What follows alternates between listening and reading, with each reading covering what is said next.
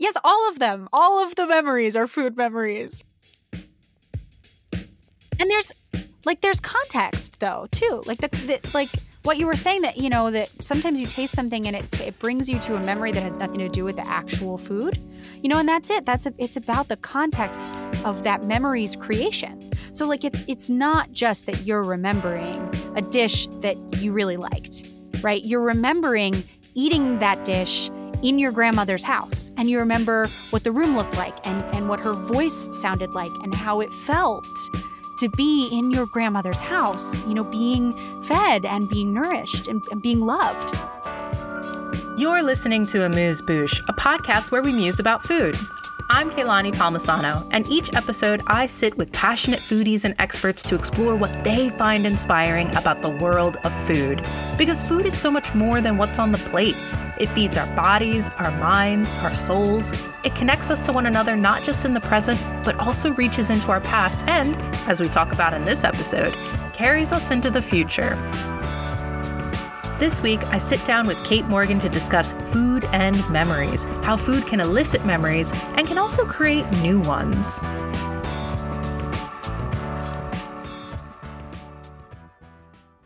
Kate Morgan is a freelance journalist near Philadelphia writing about science, food, and travel. Her work has appeared in the New York Times, the Washington Post, USA Today, BBC, Saveur, and a ton of other publications. At the beginning of the pandemic, Kate wrote a beautiful essay in the New York Times called "My Grandmother Knew a Secret: Survival Can Be Stored in a Jar."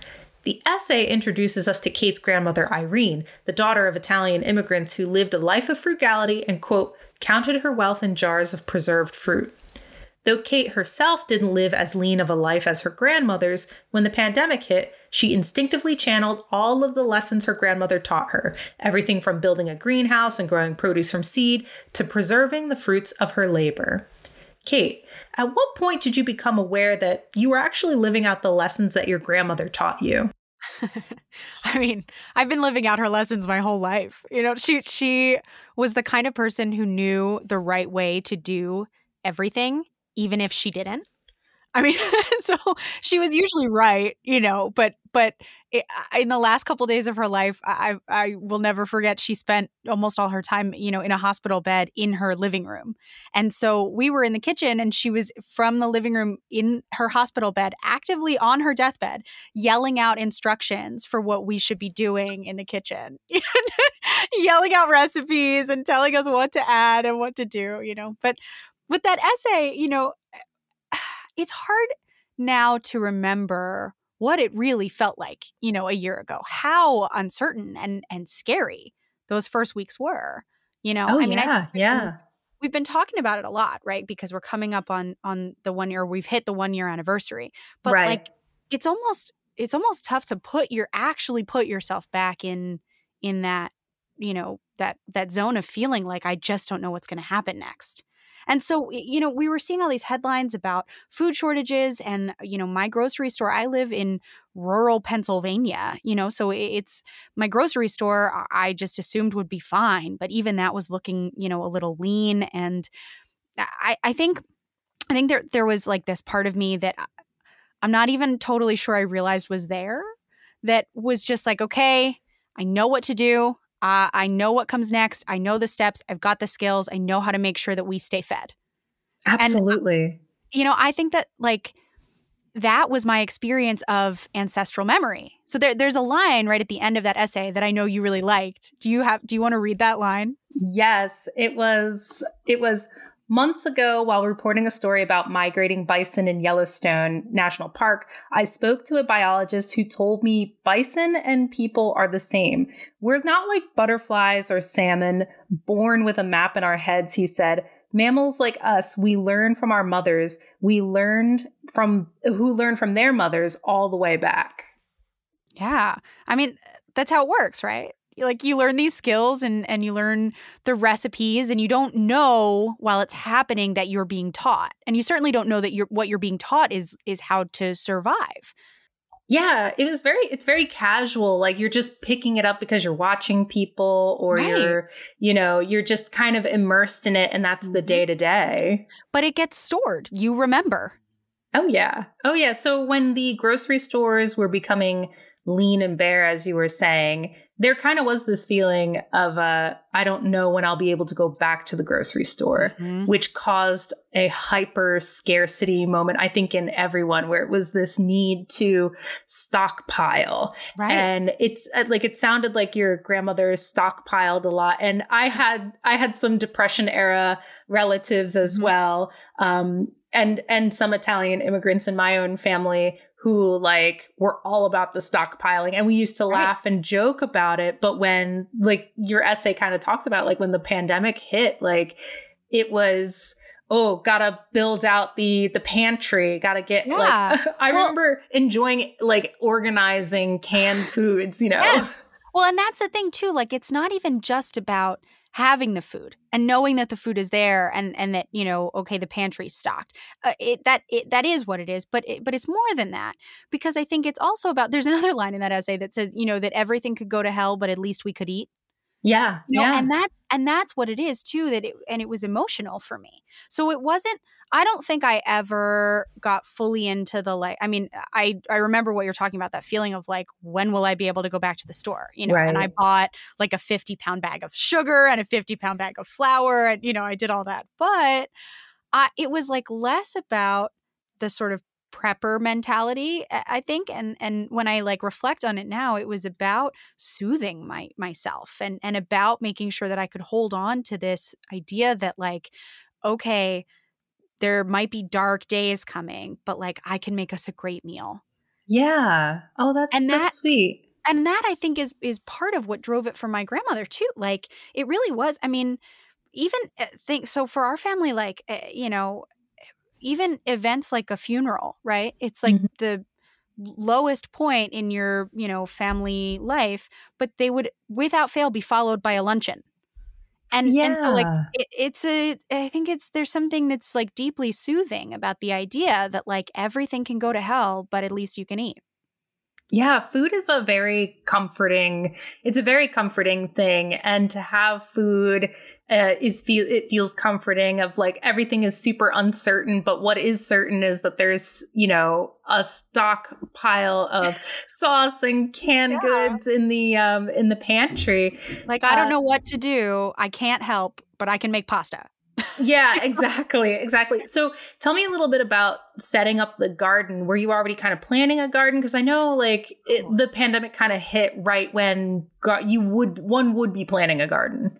Right. Yeah. So normally we travel a lot. So in 2019, we converted a van, my boyfriend TJ and I, and spent the rest of the year driving it around the country. And the plan for 2020, which feels ridiculous now to even talk about, but was to do it again.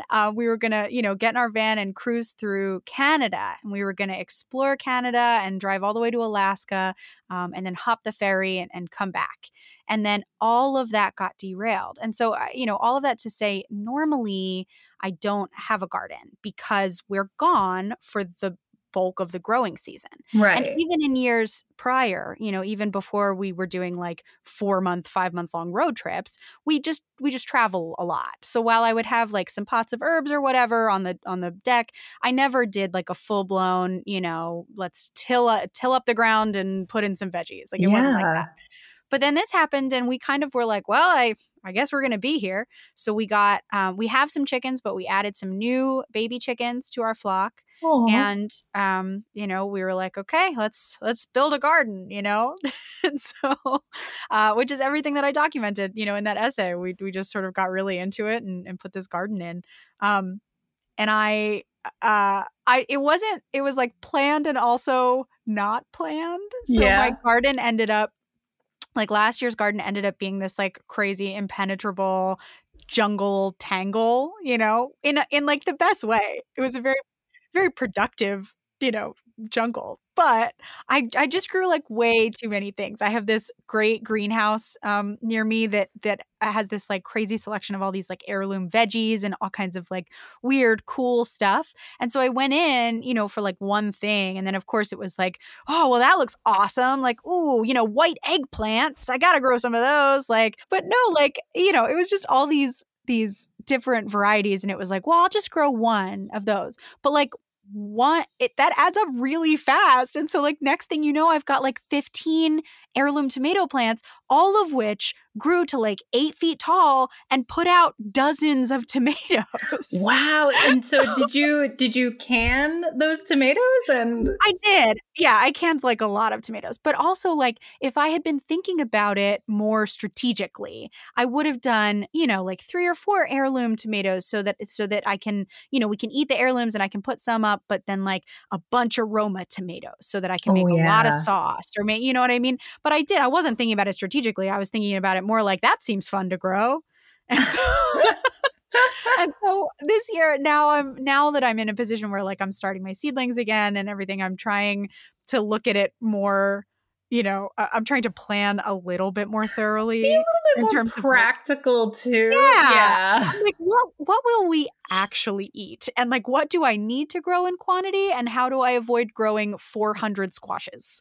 Yeah, exactly. I mean, unless like, did you share any with your neighbors or? Oh yeah. We're lucky where we live because it's rural. It's one of those places where, your neighbors are your lifeline when you live sort of out in the middle of nowhere. And so, yeah, we shared a lot and, it got to a point where, I couldn't ask them to like, oh, hey, could you water the garden for me? Or could, whatever, because no one other than me could get in. Because it was like a secret garden situation where there was like only one path that could lead through the garden because I had put so many plants in such a small amount of space.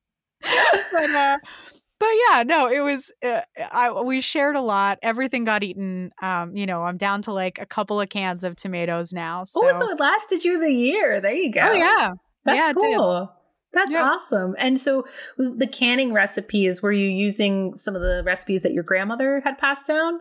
I was. And some of the stuff it was, just trying to kind of figure it out on my own. Some of it was her recipes. There were a couple, and this was so cool. So after I wrote that essay in the New York Times, I got like a ton of emails from people telling me that they had similar memories or saying like, oh, my grandmother did this too, or, which was just really neat. But a lot of those people shared recipes with me from their grandparents. Cool. Yeah, which was really, really neat. So I tried some of those and I made some weird stuff. I like pickled a lot of garlic scapes and I made a lot of like dilly beans, like pickled green beans and some spicy ones and some different that sounds really good. Yeah. Yeah. So I did a lot of, experimenting recipe wise too. That's really fun. That's fun. So it was a little bit of like your comfort foods that you were familiar with growing up, a little bit of like things that you picked up along the way. Now, your partner, does he have any food memories that you need to reconcile in the household? Yeah, he does. I mean, we do. So he has stuff. He basically grew up in this restaurant that his dad managed when he was a kid. And so he's got a lot of, really fond food memories related to that. Yeah. So like, coleslaw is a big one. Apparently this restaurant had the best coleslaw in the entire world and like nothing will ever come close. Jell-O is a really big one. So he loves Jell-O more than anyone, like certainly more than any adult that I know. Yeah. And I think it's a big part of it is because it reminds him of that time in his life. And there's there's this like Jell-O based dish and it's, he like, we think that it's Jell-O blended with vanilla ice cream, like specifically Breyer's vanilla ice cream. We've tried it, like we've tried to do it a couple of times. I've Googled it. We've tried some like weird, 1950. It's strikes me as like a very 1950s thing. It's like gotta be, you know what I mean? Oh, very mid-century, yeah. Yeah, and I just like have not been able to get it right. So if anybody is listening to this and knows what I'm talking about, like please get in touch. Did it have a name or were you just like Jell-O ice cream mixture? We don't know. Yeah, but he just has this like clear memory of it. So, and he has this thing for acai bowls, but like really specifically from this one place in San Diego. So he lived there for a while, and he would get an acai bowl from this spot every single day. And so, we've like had them other places, but it's like, it's just not the same, So when we were on that road trip in 2019, we went to San Diego, and the very first thing we did, like literally had been in the city less than half an hour, was go to this acai bowl spot and get an acai bowl. And it was the most satisfying moment because it was like exactly right. Yes, it was exactly just the way he remembered it. Yes. I have stuff like that. I mean, I think we all have stuff like that, right? Like we do. I spent like a year in Rome and like a decade ago, and there's this kebab place, and I don't even know if it exists anymore. I have no idea, but like the next time I find myself in Rome, it's the first place I'm going because I just want to taste that again. Oh, I love when like food becomes this like a destination that you like when you return to a place, you gotta like, I remember coming to like moving back to South Jersey from Philadelphia, though I had lived, it's literally only 15 minutes away over the bridge to like my mom's house. There were things that I couldn't wait to share with my husband to be like, oh, you're a Jersey boy now. Listen, we gotta go to like this diner. We have to go specifically to Johnson's Farm, go blueberry picking. Like we need to do these like really specific things. And and to recreate them in our homes is like really, really difficult. It is. It's really difficult. But I think that even the trying triggers that memory, right? Yeah. So that like it serves the purpose you want it to serve. There's also something fun in the fact that like, you're like, well, it's not quite right, but it's almost there, and then you want to try again and again and again.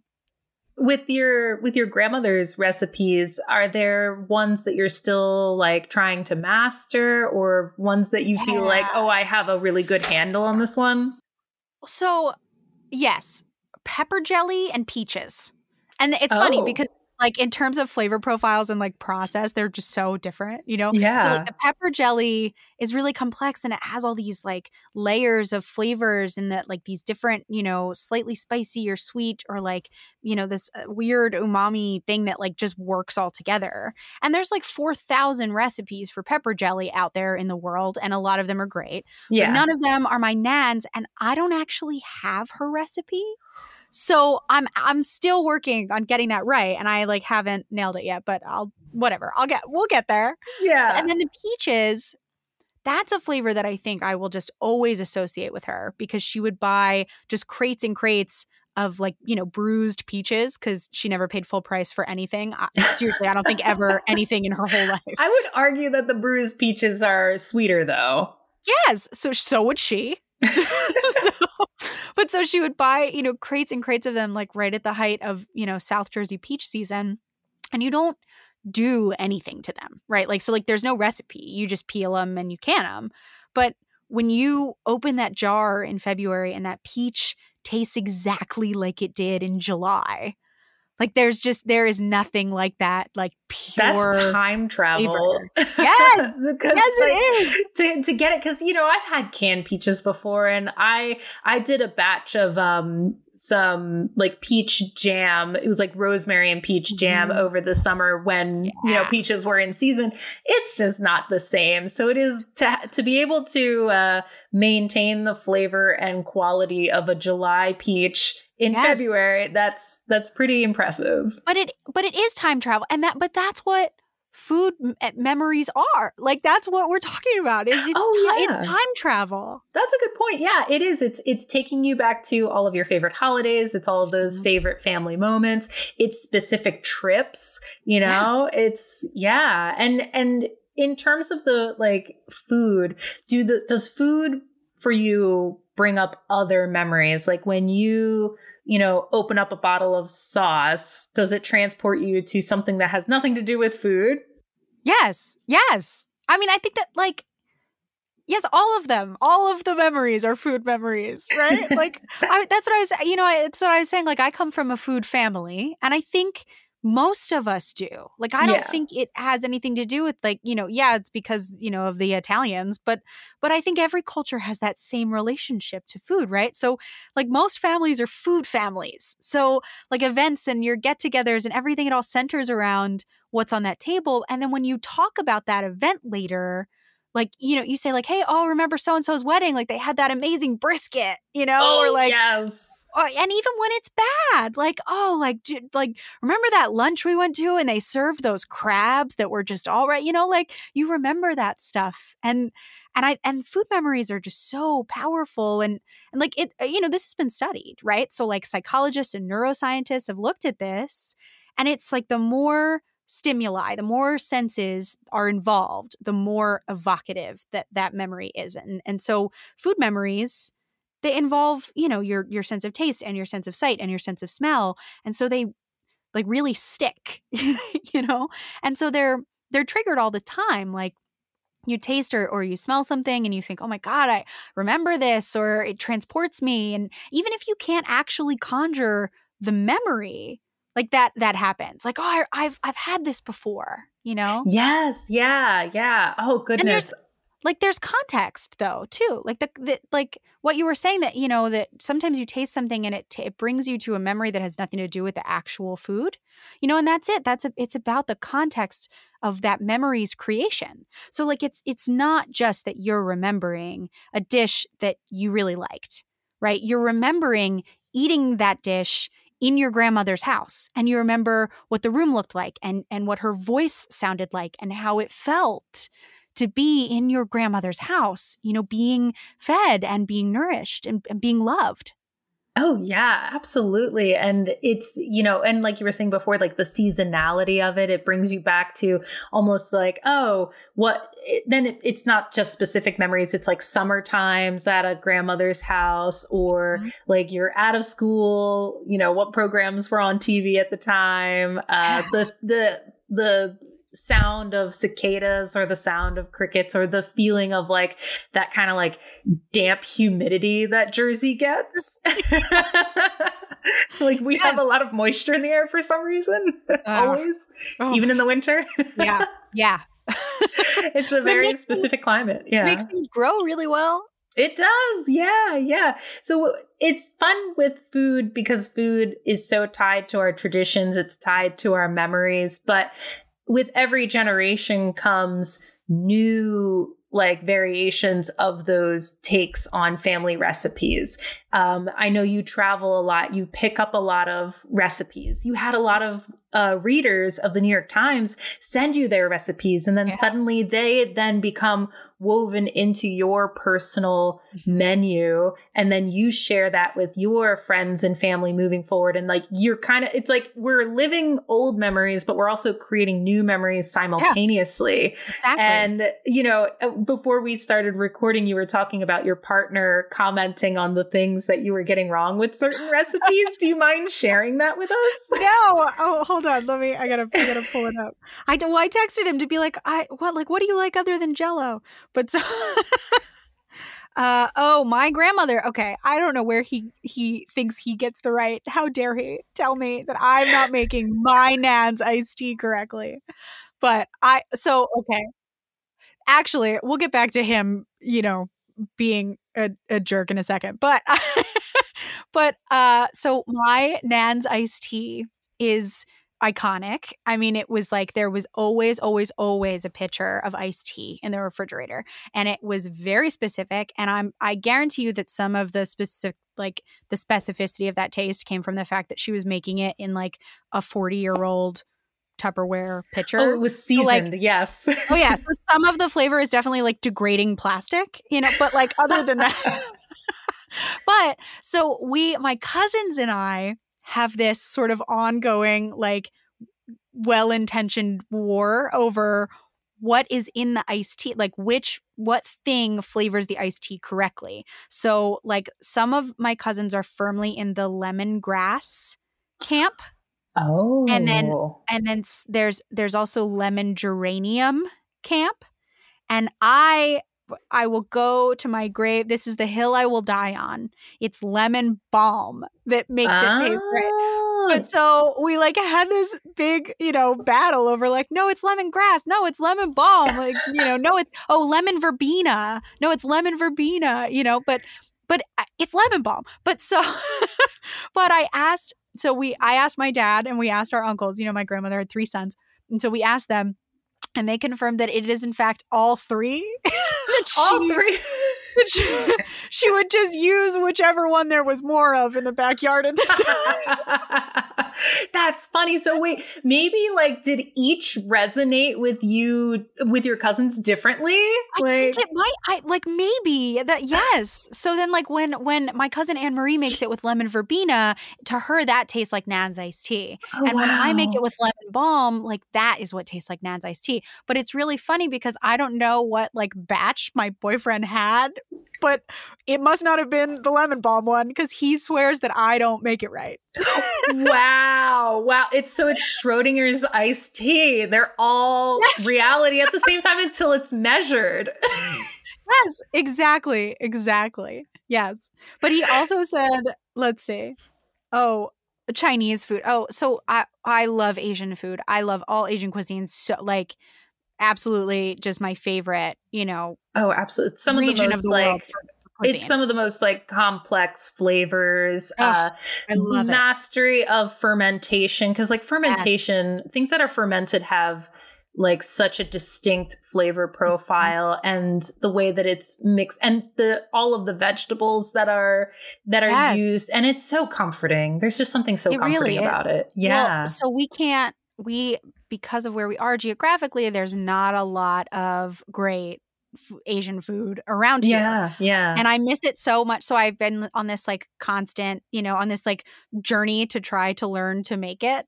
And it's really hard. So it's not like I'm making stuff that's like, inedible, but I acknowledge that it isn't right. But I didn't need him to reinforce that. No, but that's understandable because that's when we grow up in different culinary traditions, to pick up completely different skills, it takes a lot of effort, and there are a lot of fantastic cookbooks out there. I love some of the Instagrammers and the TikTokers who, were raised I've been learning with Asian cuisines. So much from TikTok, like so much in the kitchen from TikTok. Yeah. It's crazy. Well, but isn't it so funny the way that you get that innate skill set that then it's really hard. So like when I try to be inventive in the kitchen, and I try to keep it interesting, like anybody, I've got recipes on rotation, dishes I make over and over, but like I really try to switch it up as often as I can. But isn't it so funny that, when you just don't have time to think about what to make, and you just need to like put food on the plate, that we tend to default. And for me, obviously the default is Italian food, and I don't, because I don't have to think about it.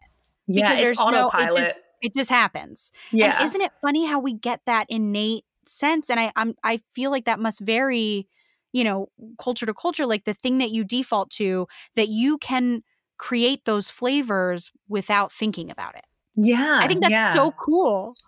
That is kind of cool. Yeah, it is. It's like because you're right. You're not thinking too hard of it. It's something that you're used to. It's whipped up, and it's usually ingredients that you always kind of have on hand because it's the comforts. It's the per usual, so to say. Yeah, and you don't have to think like, oh, well, like what is this missing, or like, oh, I feel like there's a flavor I just don't know. The complexity isn't right, or there's a layer to this flavor I don't know. Yeah, you're not following like a strict. You're just recipe. like, I know all the things that go in this pan, and I know what it smells like, and like now it's right, so eat it. I think that was the hardest part of like trying to learn, because like I have like my dad's side of the family had more of an Italian gene, or like not Italian genes. Like they had like my great grandfather came from Sicily. That's my only Italian relative.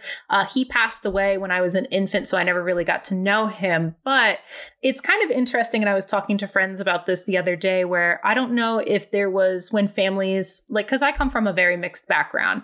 Like my dad, he was white, he was Italian, German, and Irish. His grandmother, who had married the Italian immigrant, was German and Irish, but she learned to cook Italian food for her husband. So I do. And then what had happened was my mom is Black. And like, that was what the food that she grew up with was a lot of like, you know, we made an African chicken stew. It was lots of collard greens, black eyed peas, okra. There was a fried catfish with pine nuts that we would make on my my mom's side. But like she learned to cook Italian food for her husband who grew up with it. So I was talking to my friends. I was like, with mixed families, do the women just kind of make what the husband grew up with? Like, was there a time when like the women's job was to take care of the husband? And so what had happened kind of by default was like, you know, I only have my great grandfather was Italian. I never knew him. I don't necessarily identify too much, but that was a lot of the food that I had grown up with were interesting takes on Sicilian, because that's even an argument. Like I published my, Tale of Two Stuffed Peppers yesterday. Yeah, I saw that. It was like, I grew up in a world where my Italian stuffed peppers were just bread, parsley, garlic, and Parmesan. Yes. Yeah, no meat, not rice and cheese or anything. And I had stuffed peppers at another like Sicilian family's house. And I was just like, what is this? Is this a variation? Did you come up with this? Is this like a new way to make stuffed peppers? But lo and behold, I was like the only person that like was eating stuffed peppers with just the bread. But it's kind of funny. Like, so now it's like reconciling with my husband, trying to like, I'm kind of going back into my own repertoire of cooking, because there were some things. There were German dishes that my great grandmother would make. So I do know a few German dishes. There's lots of like, I still luckily have my grandfather. So there's a lot of like Southern food that he makes, a lot of from the African diaspora, like some Caribbean influences, some African influences, and also some like specific to North Carolina indigenous influences with the cooking. So I'm like very fortunate and lucky to have that.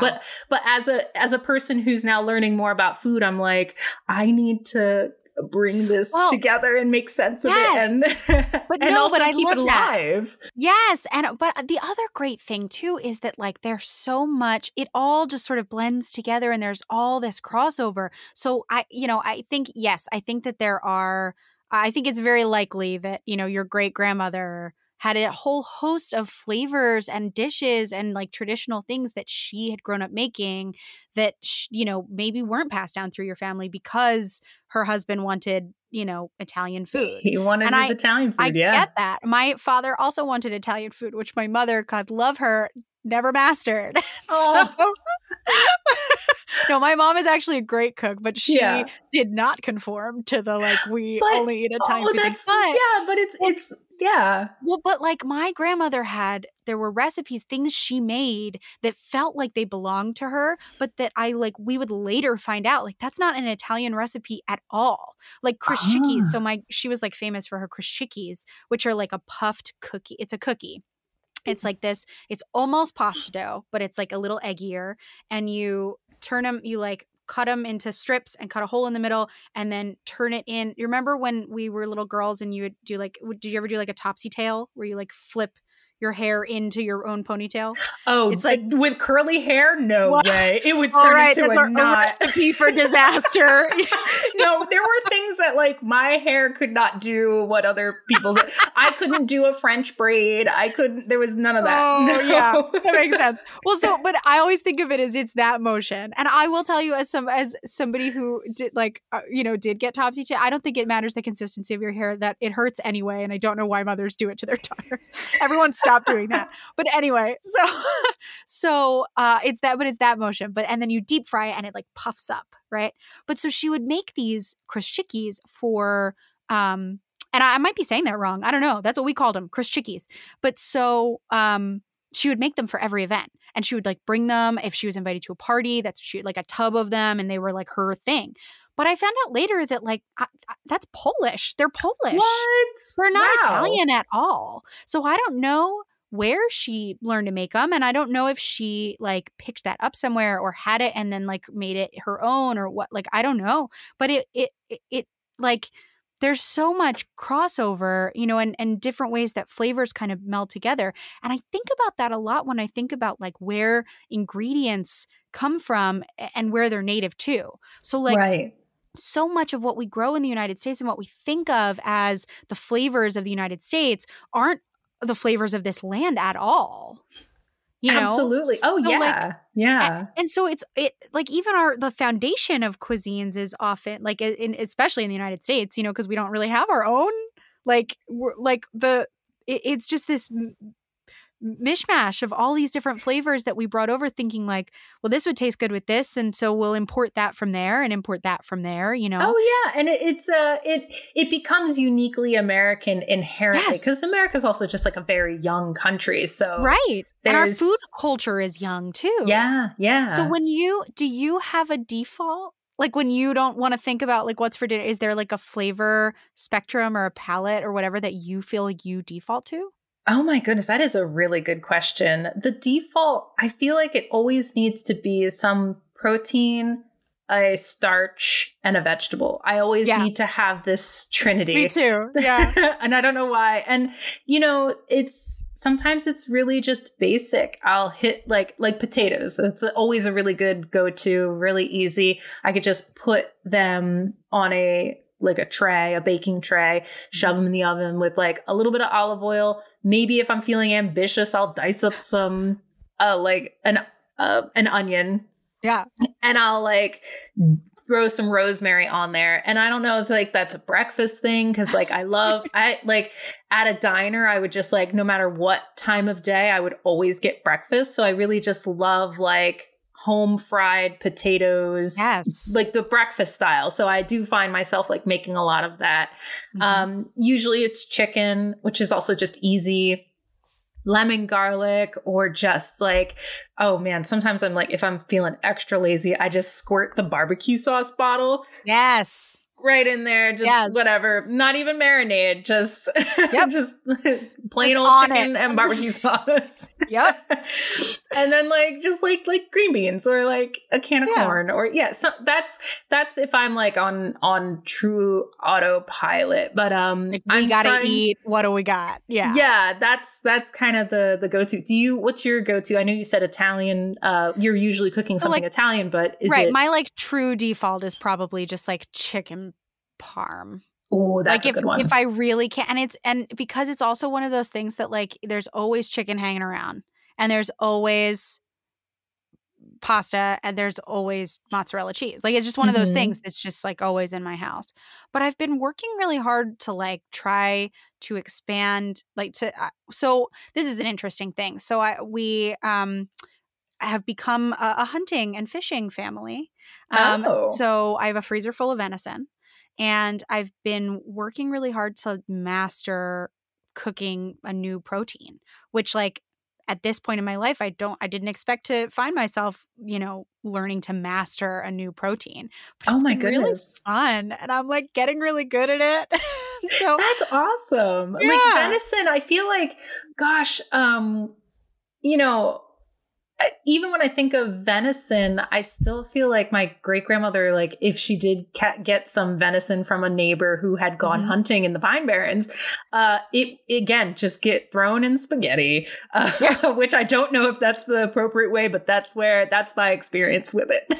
I mean, well, that's sort of, you could throw anything in spaghetti. That's true. Yes. I mean, she did rabbit as well. So rabbit and spaghetti, which is surprisingly good. But so what's your favorite venison dish that you've been making? Well, right now I have a venison roasting. I can smell it. I'm downstairs in my office and I can smell this roast going in my oven. It's been at like 220 in my oven since, 11 o'clock this morning. So it's starting to smell like very good in here.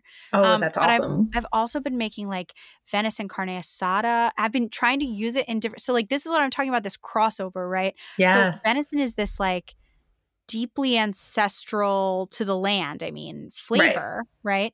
And I'm trying to use it in ways that I don't know if it ought to be, but it's working. So like the other night I made like venison and broccoli like you would make chicken and broccoli. So it was like hoisin sauce and oyster sauce and soy sauce and like I don't know. And then we ate it over rice and it was great. And I like sliced it real thin. I've used it in pho, like made, like Vietnamese pho with venison instead of beef. Wow. I've used it for, like pretty much anything you can think. I've made like a ragu out of it. This roast is just going to like melt in your mouth. It's going to fall apart because it's so like low and it's slow. It's like, it's a lean but gamey kind of meat. Yeah, that sounds so good. I know. And I've been like, I want people to let me write about this because venison has like a weird reputation where, there's like a billion people it's like, I think it's like literally close to a billion who regularly eat venison, not because there's that many hunters. There's only like a couple 100,000 hunters in North America, but because those hunters, are not eating everything themselves. So they're like, that many people, that many meals are being eaten. Oh, anyway. wow. But they like, but still somehow, in the grander scheme, people have either not eaten venison ever, or they have maybe eaten it once, or the word people always use is gamey. Always. But gamey can be a good thing. But it's not. But it's not gamey. No. I mean, it's not gamey. I mean, I think. But it's not gamey. Because I enjoy gamey, food. I love turtle. I love, yes. I think lamb is gamey. That's what this is an interesting thing about how different people interpret different flavors, right? That's true. I find lamb gamier than anything. I don't know if I feel like turtle is gamey. Really? I don't know that that's the word I'd use. I don't know. Okay, so what is gamey? Also, how are you eating turtle? Like in turtle soup? Yeah, like turtle soup. There's also turtle steak. I mean, mostly it's turtle soup. But I tracked down this place up in Bucks County, and it's called Pineville Tavern. Uh-huh. And they have turtle soup with gigantic hunks of turtle. Okay, so my boyfriend will tell people are always people from other places who don't know that turtle soup is a thing are shocked when he tells them, when we were little kids, we would catch snapping turtles and then sell them to the restaurant, and you would go to the back door of the restaurant with your turtle. Yup. Yep, which and they'd be great job, kid. Here's $20.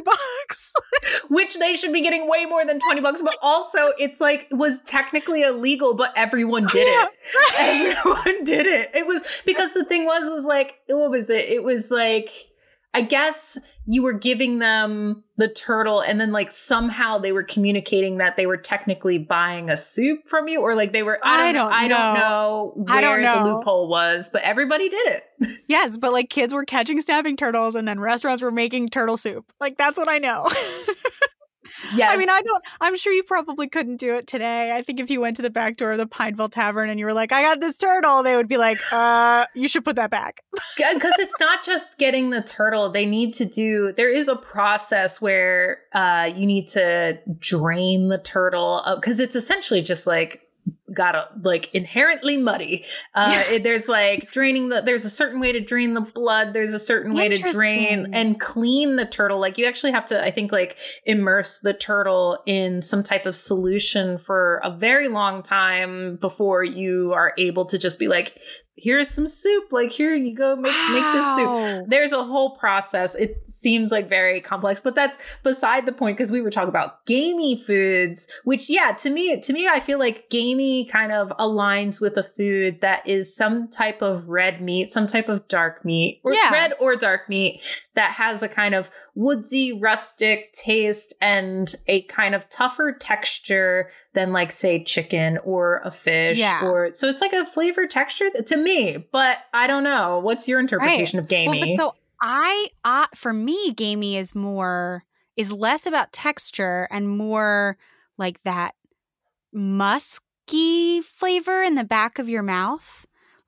So when I eat lamb, or I mean, it's obviously mutton is gamier than lamb, but what I feel is gamey is that I don't know what word to use other than musky. And I don't mean that in a bad way, because I like that flavor. Right. But it's yeah. Something with almost I'm trying to conjure a gamey flavor in my mouth so that I can describe it. But something almost smoky. Like just this, that like weird sweetness almost that's like when you eat a smoked food, it's like that layer below the like smoky wood flavor. There's that sweetness that's like, okay, yeah. It's like riding the line between sweet and something else. Does that make sense? That does make sense. That does make sense. Nonsense? Yeah. This might be nonsense. Maybe my tongue is broken. I don't know. it makes the spectrum of gamey a little bit more narrow so that it becomes it's more specific. But I also think that's interesting when we talk about cup flavors that are like something beyond sweet or sour or whatever, like, but words like that we constantly use to describe food, like gamey or rich or like the way that different people and different palates interpret that and what we like lean toward and what tastes, what triggers something for us. And I think kind of getting back to our like grand overarching topic here, that is all driven by this memory, right? That's driven by like things we ate that made us like not only tasted good, but like made us feel good when we were growing up or as adults when we were like experiencing something amazing or like something we wanted to remember or sometimes even something we don't want to remember, but like I think flavor is so intimately tied to like emotion and feeling that it's just so it's like it's even just fascinating, Even seasons and moments can become a flavor in and of itself. Like when someone says it tastes like Christmas, it's like, oh, does it taste like the kind of spiced, like, right? Like I think of, does it have kind of like a spruce tip taste, or does it have kind of a nutmeg, cinnamon? Aromatic, or when someone says like, oh, this tastes like a summer barbecue, it's like, oh, these are really distinct moments, but people use them to describe flavor, which is always fun. And that's really universal, right? Like watermelon tastes like summertime. It just does. Yeah. Right? And like to me, like peaches taste like summertime. Yeah. My TJ says all the time that things taste like Christmas. He also tells me that things taste like, and I think for him, so for me, when something tastes like Christmas, it's like sprucey or like nutmeggy. For him, pretty much anything with like cinnamon and cardamom in it tastes like Christmas to him. But and that all might be relative too to whoever is like whoever's holiday, because some people might think like, sugar cookie or snickerdoodle or right. Well, and like people in Australia, who are having Christmas in summertime might have completely different associations to like what is the flavor associated with Christmas. So that's it, right? Like we think about like it, of course it's subjective and individual because it has to do with what your memory and your experience is of Christmas or of anything.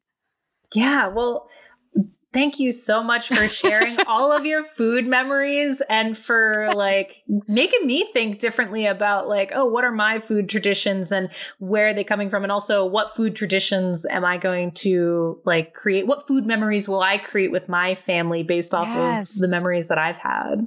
Yes. I feel like, I say all the time that feeding people is my like love language.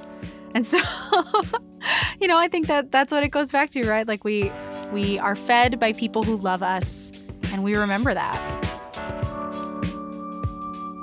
Thank you so much to Kate Morgan for sharing your food memories, perspectives, and inspirations with us. Amuse-Bouche is hosted by yours truly, Kehlani Palmisano. The music at the beginning and the end of this podcast is by the Great North Sound Society, and the song is appropriately titled South Street Strut, a little nod to my Philly folks out there. At the moment, I'm working as a one-woman band, producing, editing, and bringing these amazing food stories to your ears. So, if you like what you're hearing, please subscribe, rate, and review this podcast.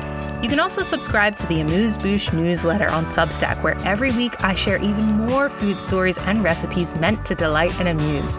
It's a free newsletter at the moment, but I do accept tips, so consider helping a sister out by throwing her a few bucks. If not, you can support me by liking, commenting, and sharing my work. You can also follow me personally at Kehlani Says on Twitter and Instagram. If you'd like to be a guest on a future episode of Amuse-Bouche, feel free to slide into my DMs or just hit me up on Substack.